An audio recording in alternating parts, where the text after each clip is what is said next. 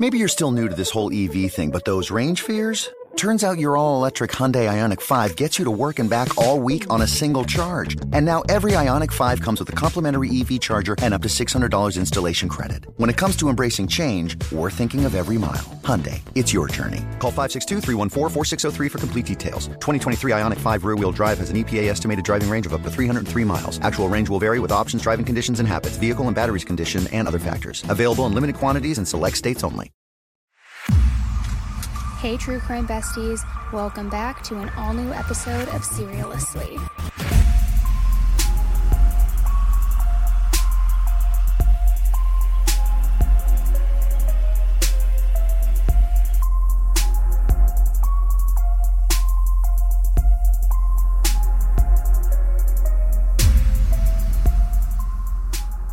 Hey everybody, welcome back to an all-new episode of Seriously with me, Annie Elise.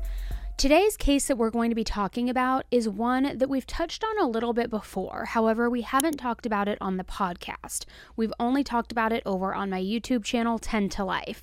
However, there have been a lot of updates now and new details in this case, some pretty horrific details, I might add. So what I wanted to do today is go over the case again. I'll give you a little bit of a backstory to it, just in case you're hearing it for the first time and you need a refresher or you're not familiar with it. And then we're going to talk about all of the updates, because it's one that has, honestly, I want to say the entire country, but it could be international at this point. It has everybody divided. Some people think that this person is innocent or should not be held accountable to a very strict sentence, while others think that this was premeditated, that this person is a monster, and that it is just absolutely enraging and horrific, which the case itself absolutely is.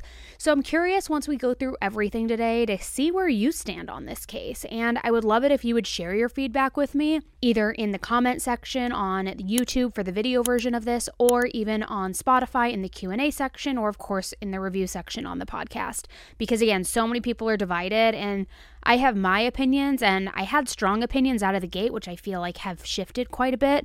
But anyways, I'm curious to know what you guys think. So without further ado, let's kind of just jump right in. This mother has been charged with strangling her 3 young children. Her lawyers blame postpartum depression. He continued to scream uncontrollably and screamed for officers to come to the basement.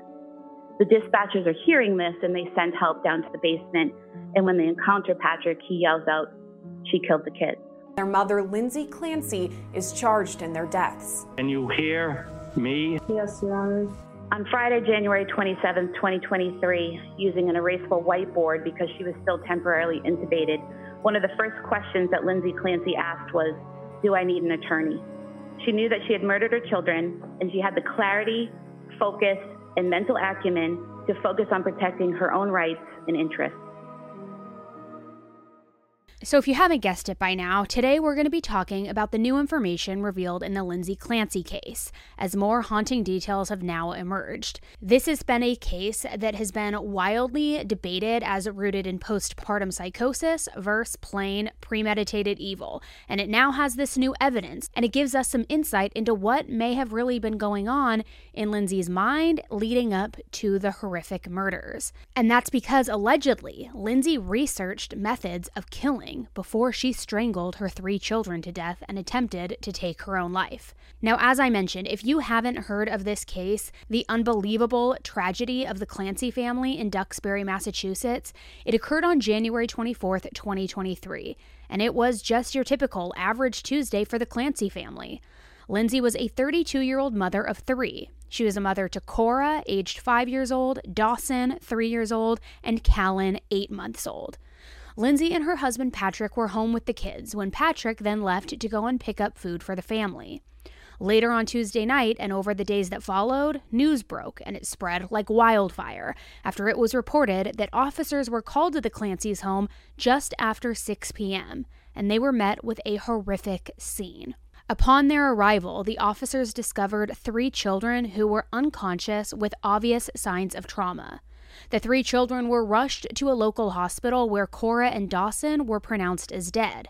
The baby, 8-month-old Callan, managed to survive and was flown to Boston Children's Hospital, where he was in critical condition and getting treatment. but unfortunately, he died just a few days later. Lindsay was found on the ground outside of the house after cutting her wrists and jumping out of a window on the second floor of the house. Soon after, Lindsay was charged for murdering her 3 children. Specifically, she was charged with 2 counts of homicide, 3 counts of strangulation or suffocation, and 3 counts of assault and battery with a dangerous weapon. And we are going to get into all of those details after we take a quick break to hear from today's sponsors. So we all know that as the weather gets colder, sometimes our self-care routines take a back seat. But this year, I am all about feeling comfortable, confident in my own skin all year round, not just in the summertime. So when I'm bundling up with my comfy, cozy socks, fluffy socks on, there is nothing like the smooth feeling of freshly shaven legs. Even though I hate to do it, I am always happy that I have done it. So if you're like me and you're looking to step up your shaving game, you have to check out Athena Club's award-winning razor kit. See, I have been using Athena Club exclusively now for months, and I'm going to tell you why. First of all, the Athena Club razor kit price is an absolute steal at just $10. But don't let the price fool you, because this razor packs a huge, serious punch. It comes with a beautifully made handle and 2 extra 5-blade cartridges that deliver an incredibly smooth shave every single time. Now here's what the game changer is for me. The razor kit also includes a magnetic hook, so there's no more clutter in your shower, there's no more goopy blades, no more razor crashing down onto your floor in the middle of the night, all of those things that get so annoying. No, this is so easy, you just boom, pop it on. Athena Club's razor glides effortlessly, and the blades are perfectly spaced out to let the hair pass through with each stroke. So less razor burn, less irritation, which is always a win in my book. I've told you before, I used to always steal my husband's razors because I could never find a razor that would give me quite the shave like his did.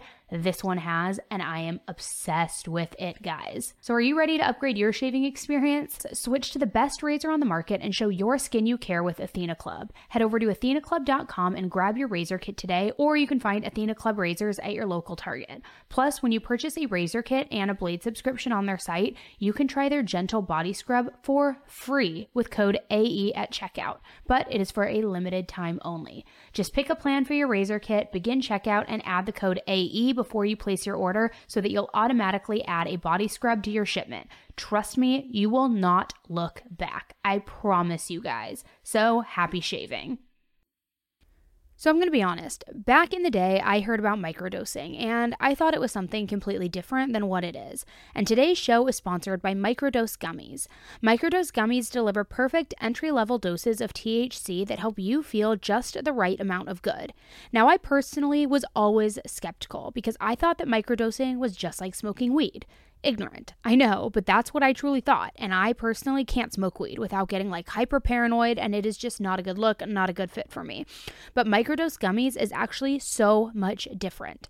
You see, I am a terminal multitasker. I never can slow down. I am always going, always on 100, and Microdose Gummies helps me slow down, put my phone to the side, and really just be where I am. Also, for me, half a microdose gummy during the day helps me stay centered and fresh as I get everything done on my ever-growing to-do list, which I've talked to you guys about before. It is there's just so much to do. There's not enough hours in the day. Microdose is available nationwide. To learn more about microdosing THC, go to microdose.com and use code AE to get free shipping and 30% off your first order. Links can be found in the show description, but again, that is microdose.com, code AE. So as this case continued to garner an unbelievable amount of national media attention, the public really did struggle with how to make sense of what had happened. You see, Lindsay was a loving mother, a wife, and also a labor and delivery nurse. Her and Patrick were living what many people would consider a perfect dream life in an affluent suburb with 3 precious babies. So many people wondered how a mother could do this in general, but also the fact that she was a labor and delivery nurse added a complete other layer of confusion to the case. She literally helped bring children into the world, and her social media was filled, chock full of sweet pictures with her children, Patrick, all of the kids kissing them, holding them, playing with them. She also had this loving husband and a very strong marriage. So how on earth did this happen? It didn't make any sense. People that knew Lindsay spoke out and said that she was struggling with postpartum depression, and she was also on leave from her job at Massachusetts General Hospital. It was also revealed that Lindsay was in an inpatient treatment program for mental health struggles for 5 days back in January, just a month, or a few weeks actually, before this tragic night occurred. After Lindsay was on leave from work, Patrick began to work from home instead of going into the office so that he could be there to support Lindsay and also be there for the kids, because this was obviously a very challenging time for their family. From the few friends that have spoken out on Lindsay's behalf, they've all generally kind of said the same thing, that this isn't Lindsay. Lindsay loves her children. Lindsay would never do this. Lindsay loved being a mom. Neighbors, friends, anyone that knew Lindsay were just absolutely stunned after hearing the news. And Lindsay was also doing what she could to take care of her mental health. Patrick also knew about it, and after the inpatient stay, she was actually going to an outpatient program 5 days a week, all for her mental health issues. It seemed like Lindsay and Patrick were kind of doing everything right, so to speak, by the book, so that they could address Lindsay's mental health issues. So again, how on earth could something like this happen? How could it escalate to such mass casualties, again, her own children? Now, initially, it was widely believed that Lindsay may have experienced postpartum psychosis, which is a very serious mental illness that can affect women after giving birth. The symptoms can appear suddenly and feel like you lose your sense of reality. Sometimes symptoms can include hallucinations, delusions, mood swings, and other behavior changes. Facebook groups and other forums on social media had hundreds of women sharing their own experiences with postpartum depression and postpartum psychosis. So a lot of people were empathizing with Lindsay, saying that they had been there or they had known somebody by extension, by proxy, who had also felt like that at some point. And they all kind of assumed that once Lindsay woke up in the hospital, the reality of her actions would be so unbelievably unbearable that maybe criminal charges weren't the answer, that maybe she would have suffered enough mentally because she was in a pure state of psychosis when she did this, that once the reality started to set in, that would be punishment enough. Now, one of the most infamous cases of filicides is Andrea Yates, the mother who drowned her 5 children in Houston while battling postpartum psychosis, schizophrenia, and postpartum depression. Andrea was initially convicted of the murders and sentenced to life behind bars, but in 2006, the conviction was actually overturned, and she received a new trial, where she was found not guilty by reason of insanity. Now, in Texas, defendants who use insanity as a defense must prove that they were not only mentally ill, but that they also did not know that their actions were wrong at the time of the alleged crime. So Andrea Yates is now in a psychiatric care facility, and her attorney actually says that it is highly unlikely that she will ever be released, and her case will remain under court supervision. So 4 days before Lindsay was scheduled for her arraignment hearing via Zoom, her defense attorney started to describe Lindsay's mental state, describing it as zombie-like and also the result of absolutely over-medication, possibly with a component of postpartum depression. He said that from October of 2022 to January of 2023, Lindsay was prescribed as many as 12 different medications. All of these medications were for postpartum anxiety, and he was arguing that she cannot be held criminally responsible because of this. Some of the medications that she was on, which is a plethora of meds to be on, included Ambien, Valium, Klonopin, Prozac, Lamictal, Ativan, Ramirian, Seroquel, Zoloft, and Trazodone. He said, and I quote, "This family was on the road to hell and unfortunately is not coming back. Her husband actually went to the doctor the week before this happened to ask for help and said, 'You're turning her into a zombie.' It was just a brutal, brutal existence that they were living in. Her parents were also aware of this. They were trying to help out the husband as well. Her husband was never told that he shouldn't leave her alone. I like to think in this case it's justice for Lindsay as well. I don't think anyone needs to be lectured about the horrific loss of 3 beautiful babies." Her defense attorney also filed a motion that the judge granted and scheduled Lindsay to speak with a forensic psychologist to evaluate her before the arraignment. Again, this is something where everybody was just really divided because there were, of course, people saying, no, this woman just brutally killed her 3 children, then tried to take her own life, not seeing that as taking her own life because she couldn't bear what was going on, but almost she took her own life because she's a coward and she doesn't want to face the music for this. And we're going to get into some more of the details of like the planning of these murders as well, which is why so many people still believe this. But then you had the whole other side of the case and the argument saying, no, she was clearly under duress. She was clearly mentally ill. She had been struggling. She told people she was struggling. She was in treatment for it. She was then prescribed over a dozen medications. Of course, that would warp anybody's sense of reality, behavior, and reactions and thinking. There's no way that she can be held accountable for this.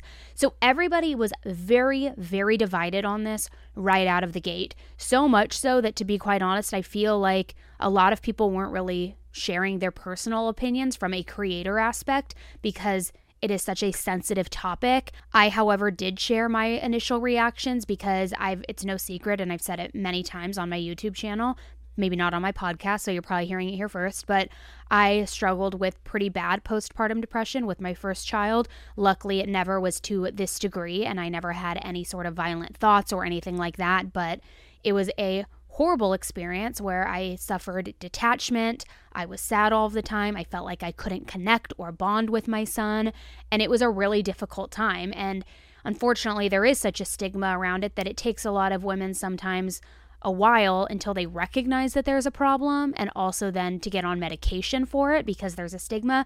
So not to go too far off on that path, but Lindsay was on the medication. She was raising her hand saying something is wrong here. The thoughts I'm having are not natural. I need help. Put me into the inpatient treatment. If I'm not in the inpatient program, put me in the outpatient program. But still, to a lot of people, still to this day, and you'll see why, that wasn't enough. And they still believed that this was cold-blooded murder, premeditated, and very meticulously planned out. So let's talk a little bit more about this and then kind of go into some of those updates and some of the new things that was found on her tech devices and in some of her personal journals.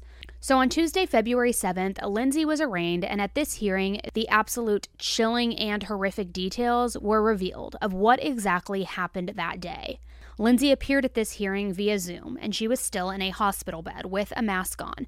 And you really couldn't tell her emotions in this Zoom because she had the mask on, but she did seem to be heavily medicated. There wasn't a lot of expression. She kind of seems a little zombie-like, and at this point, too, it hadn't been confirmed, but we later learned that she was paralyzed from the waist down. This as a result from jumping from the second story of her home, trying to end her own life. And here's what the prosecution had to say.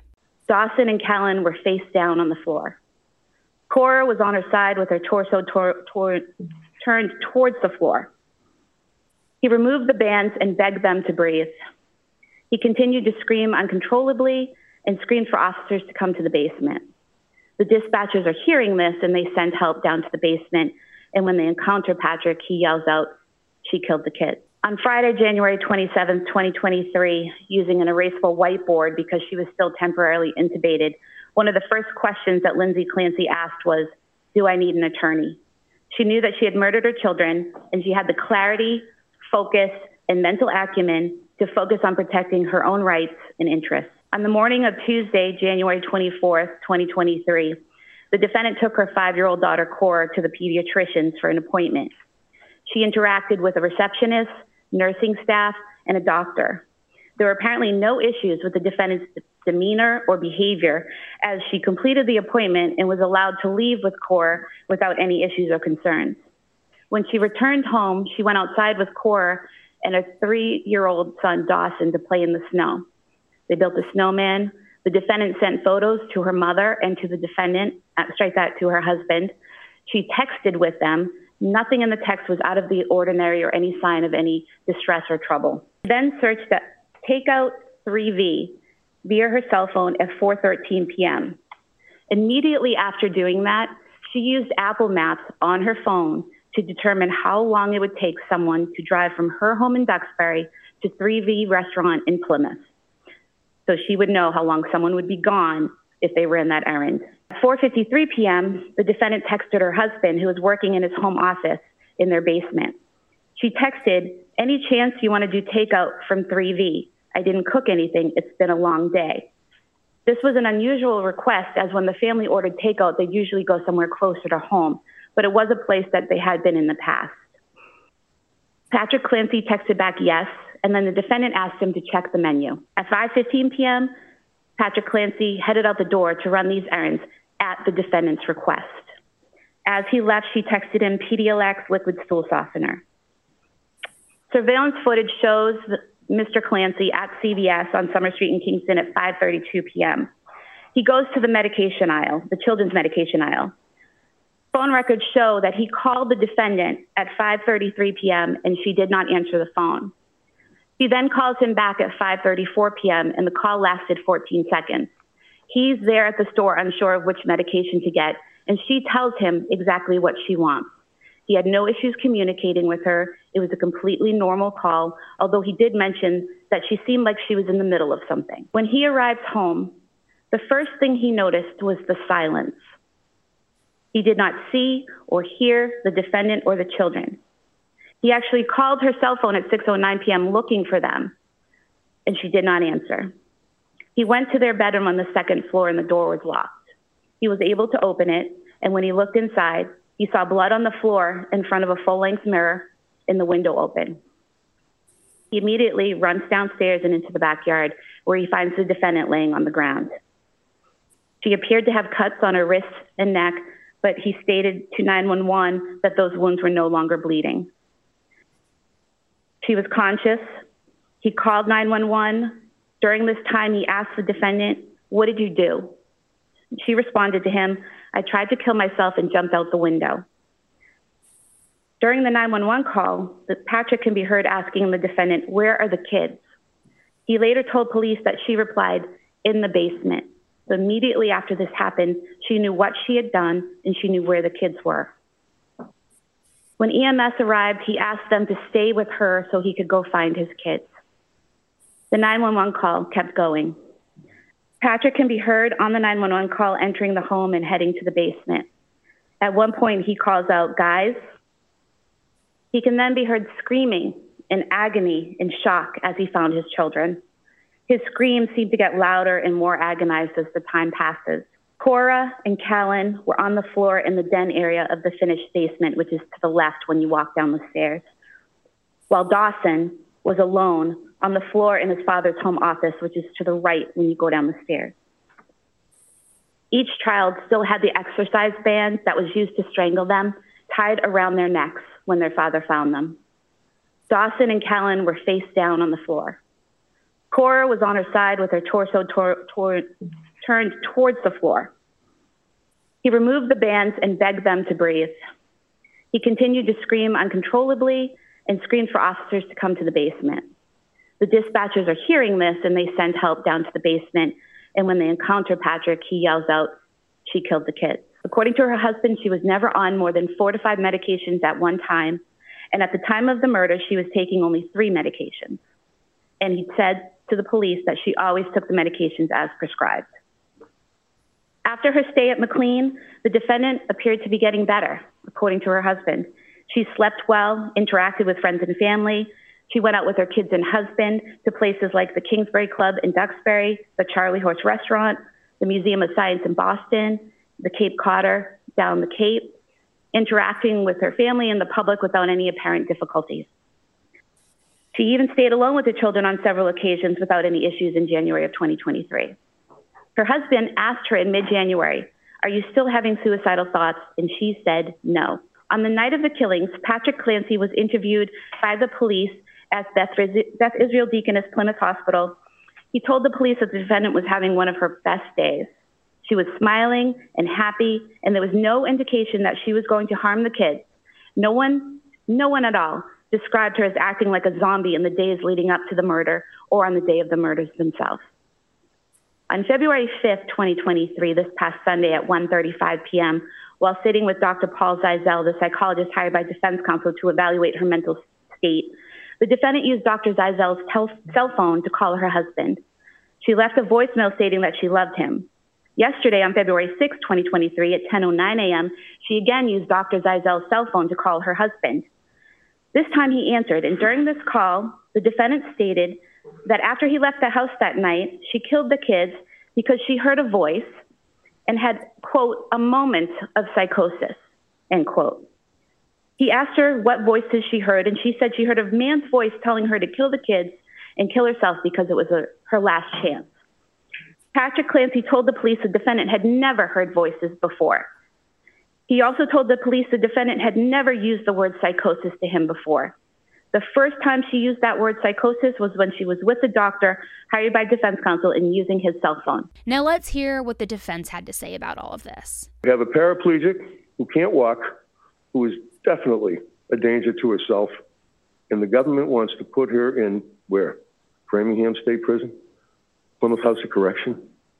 There's no way that any humane person would do that, especially within the structure of our criminal justice system, where a person is presumed innocent.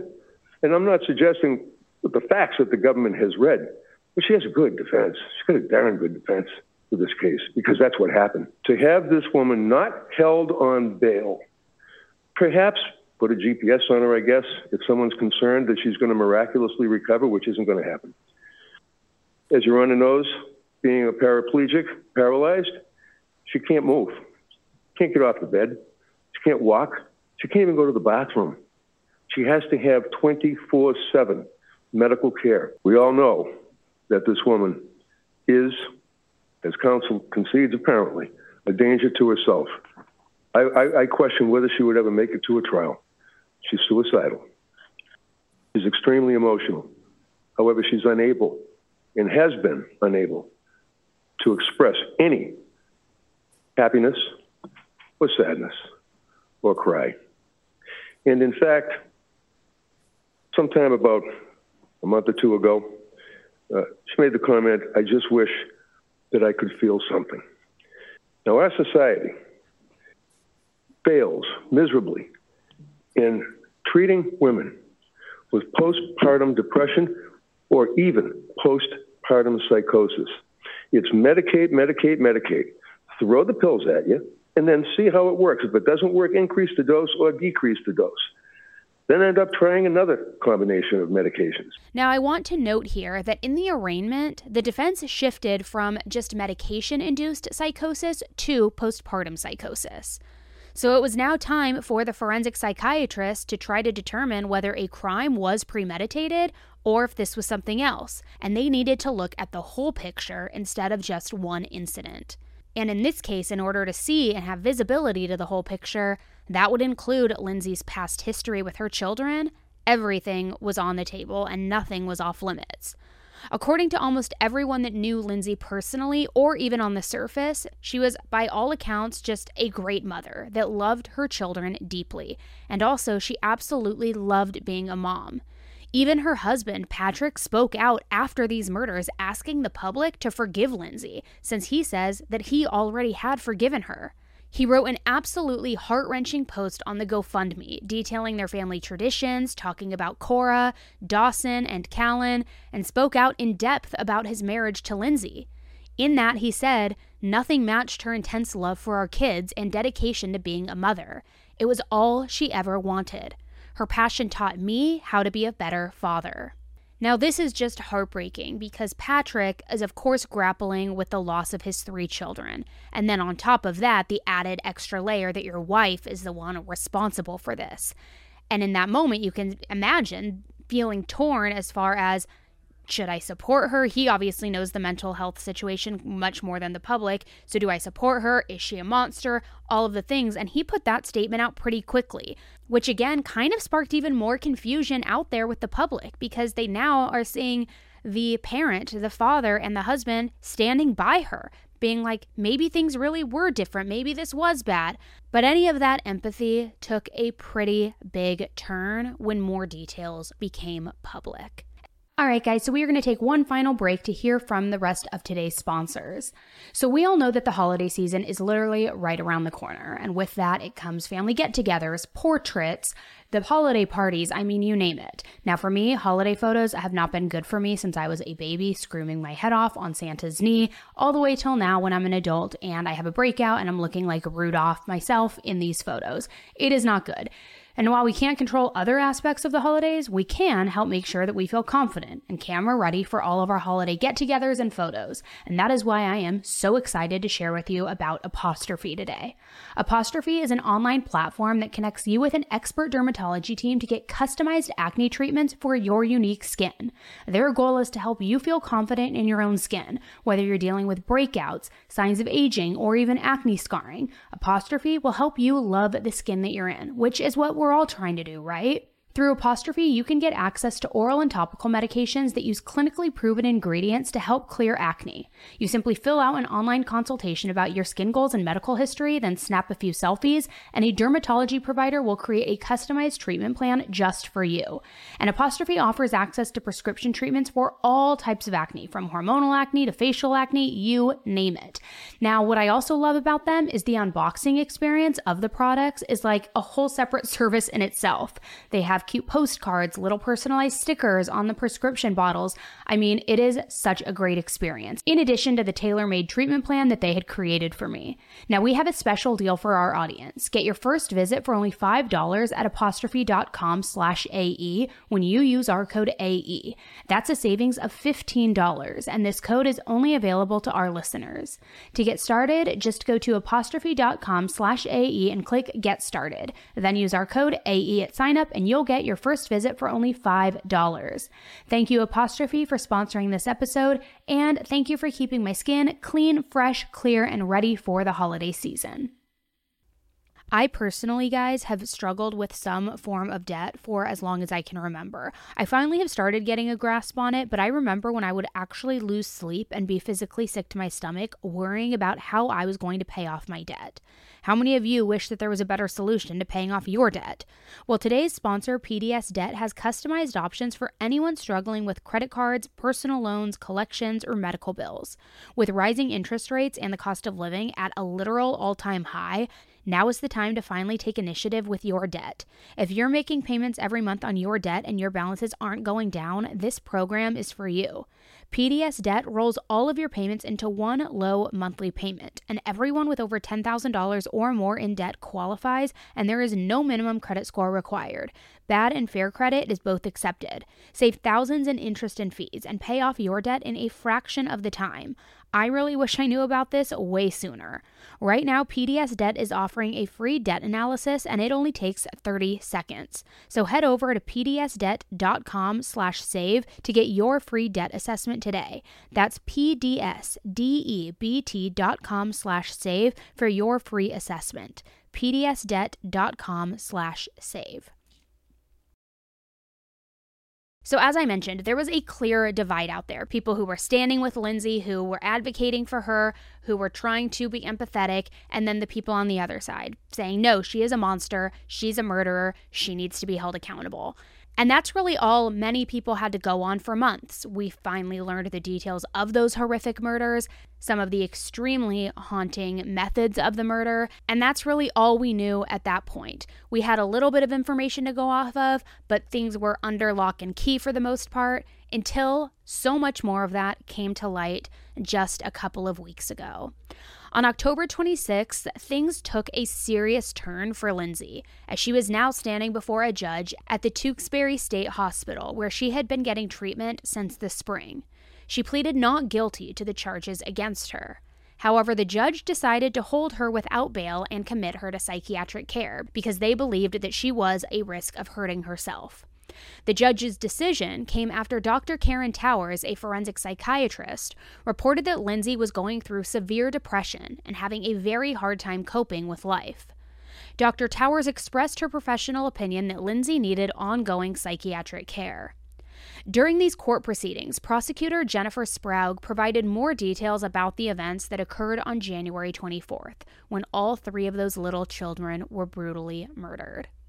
According to investigative affidavits, Lindsay had cut her wrists and her neck before jumping from the second-floor window. Prosecutor Jennifer also mentioned that these injuries were not too deep and didn't even need stitches, raising questions about how serious Lindsay's suicide attempt really was. She also noted that Lindsay seemed to be fully aware of her actions, as there were no signs of hallucinations or delusions in her notes where she wrote about her life and her children. And then the 911 call you can hear Patrick Clancy go into the house, go down the basement stairs, and we know he went to the right first, which is where the exercise room and the home office were, because you hear him screaming, and you hear him say Dawson and my buddy. And he takes the exercise band from around Dawson's neck, and then he goes to the other side of the basement where there's a den, and you hear him find Cora, and he screams, baby, and he's screaming. Then you can hear when he finds Callan, because the pain in his voice gets worse. The emergency people come downstairs, all the police, firefighters, yells, she killed the kids. Dr. Dow, DAU, a psychiatrist retained by the Commonwealth, reviewed the defendant's medical records, prescription history, her journals, and didn't find anything out of the ordinary in the manner of treatment or in the medications that were prescribed to her by her providers. She testified at grand jury that the trial of different medications and different combinations and dosages is routine medical practice when initially treating a patient and trying to find out what works for them. The defendant wrote a note on her phone on October 25th, 2022, stating, I think I sort of resent my other children because they prevent me from treating Cal like my first baby. She also wrote, I want to feel love and connection with all of my kids. This would indicate that she did not feel love or connection with at least some of her kids. She then wrote she wants to have more kids eventually. 4 days prior to killing her children, the defendant did an internet search on her phone, and it was, quote, can you treat a sociopath? The children were killed with ligature strangulation. Ligature strangulation causes the victim to become unconscious anywhere from 10 seconds to a minute, and that depends on how much the victim struggles or fights. The more they struggle or fight, the longer it takes. Dawson had the most petechiae on his face and neck. According to the medical examiner, this means Dawson either struggled or fought for his life more than Cora or Callan were able to, or that she strangled him harder than the other two, or both. And it takes 10 pounds of pressure, at minimum, to strangle. She could have stopped at any time. She could have changed her mind at any time. She could have helped them at any time. She did not. Instead, she finished strangling the children, returned her husband's phone call, then went up to the bedroom on the second floor. There she used the knife to inflict superficial cuts and scratches to her wrist and neck. She took the remaining pills of the Remeron and Seroquel, and then she climbed out of the bedroom window and gripped the windowsill while dangling from it. We know this because there's blood on the outside of the windowsill where her wrist would be in her hand.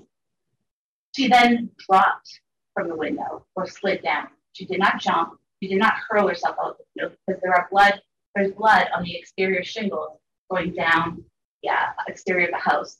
And then on the window, directly below the window she came out of, there's more blood on the top level, looking like she tried to grab onto that windowsill. While being treated at Brigham and Women's Hospital in Boston after killing her children, the defendant spoke to medical staff. On February 6th, she said that she had fears that her inability to walk would make her vulnerable to others, and that she was worried about not being able to walk again. On February 7th, she said she was feeling more hopeful about her future.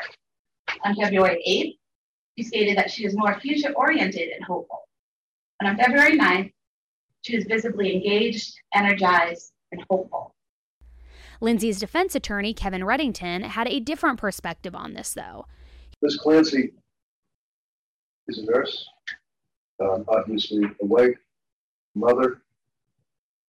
According to anybody that you speak to prior to this incident, she was nothing less than a marvelous, incredible mother, housewife.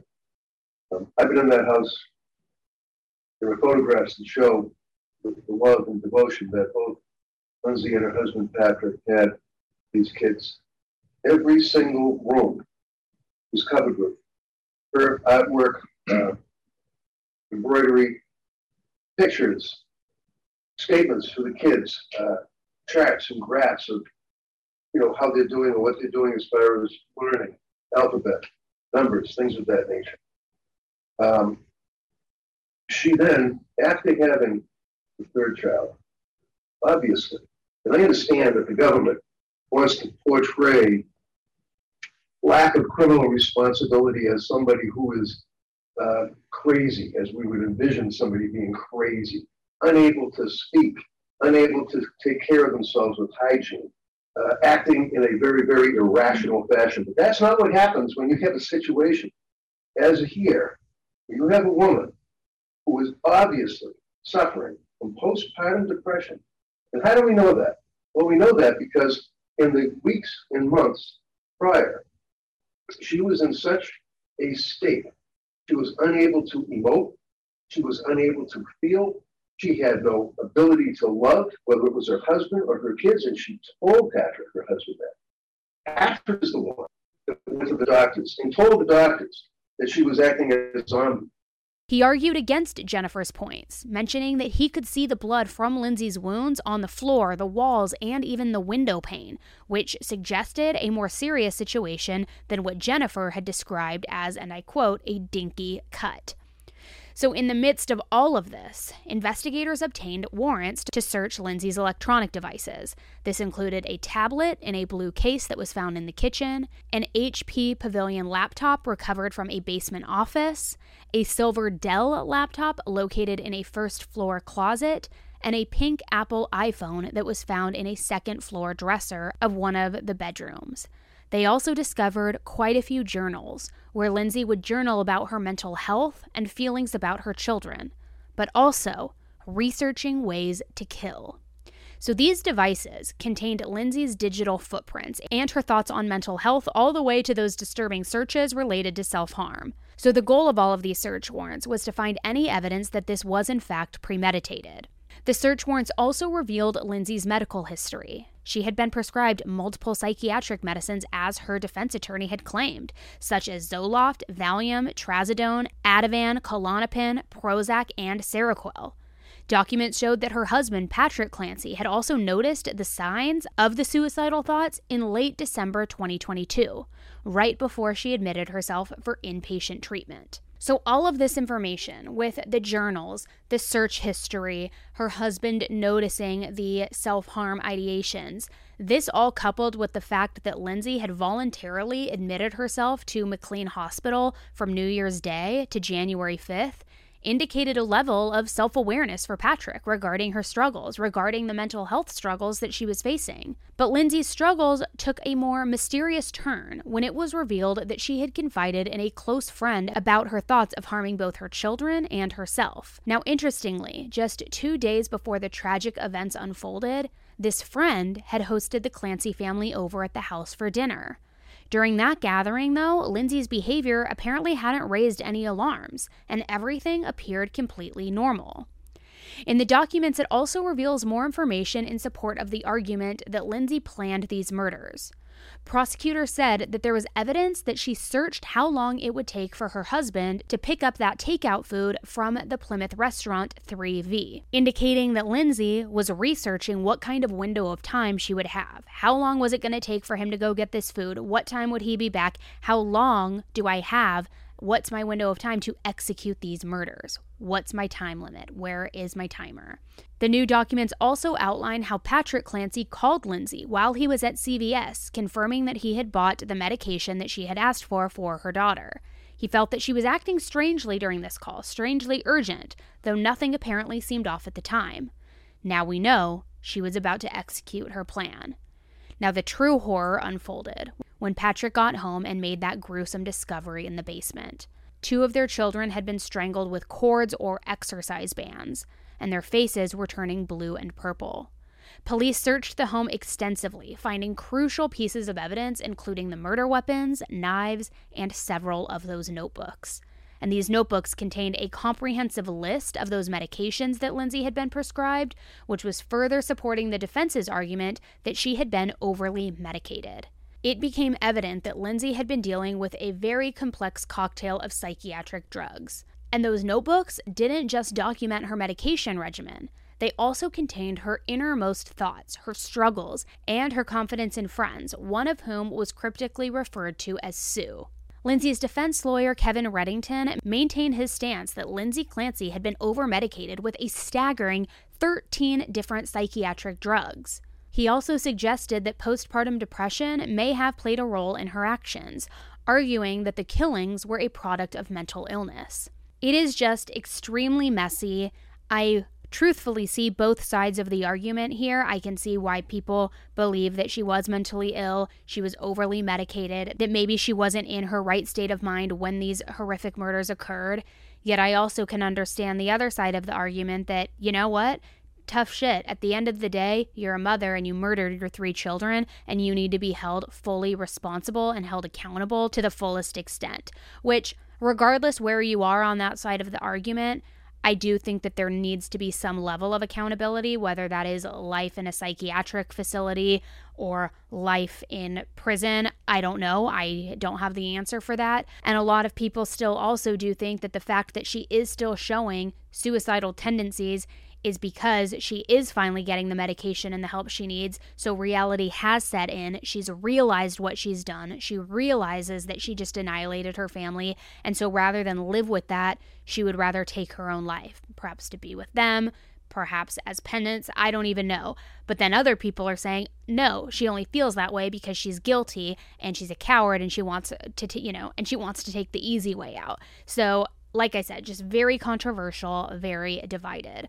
So as the case continues to unravel, Lindsay's next court date is scheduled for December 15th.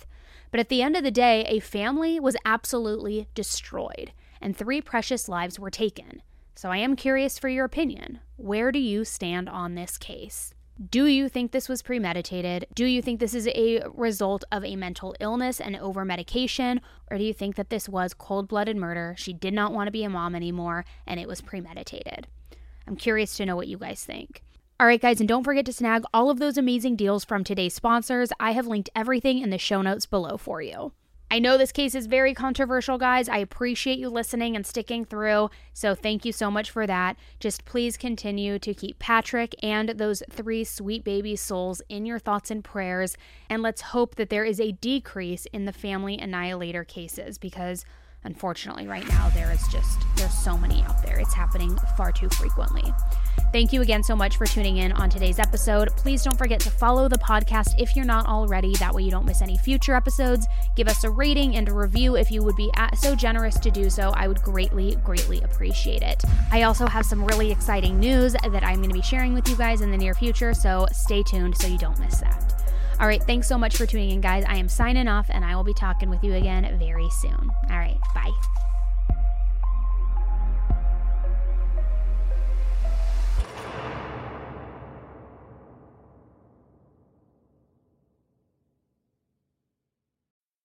Wondering how you can prepare your students for the future?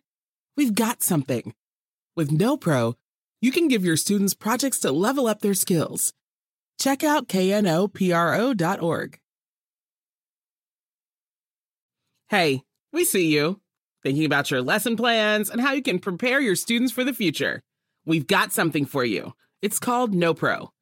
Help your students take their skills to the next level with standards-aligned, company-sponsored projects that feature real-world problems. Oh, and your students can win big cash prizes, too. It's all free and always will be. Check out knopro.org, powered by NAF. Because if you know pro.